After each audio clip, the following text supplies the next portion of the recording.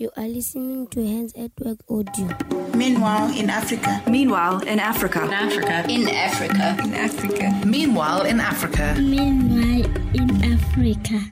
I love the diversity of Hands. I love all the different cultures coming together, coming from many different places. And we don't often come together in one place, actually. We work from different places all over the world, but we've got this huge foundation that we are together. And so all of us, wherever we are always engaged in the Hands vision to bring hope in places where there's no hope. And not often do we have the privilege to see the bigger picture. But every now and then, we see a glimpse. And when we see it, it humbles us. It brings a gratefulness in our hearts of the incredible privilege of what we are part of. This happened to me this week.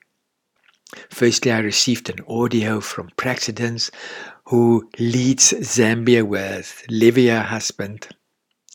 And Praxidence last week made a very brave decision to go to the Democratic Republic of the Congo as a group of women on their own to go and support the team in the Congo with doing a Maranatha job in a community called Toyota, where it's very, very vulnerable.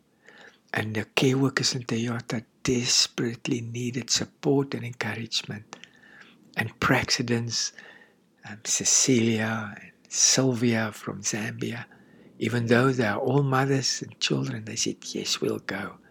And they went. And I received this audio from Prax, and she said to me, you will not believe what is happening here.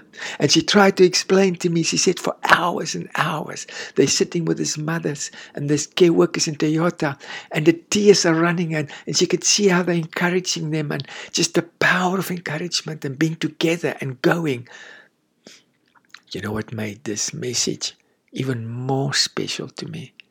Was that I received it while I was in London with a group of people from Australia and Canada, United States and England, as we were wrestling through some very tough things, how we could build Hands at Work and to serve Africa better.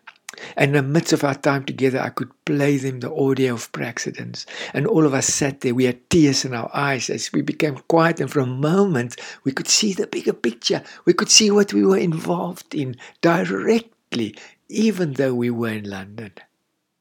What a crazy privilege. Have you got a sense of deep purpose in your life? Life is short. Live it up and make it count. www.handsatwork.org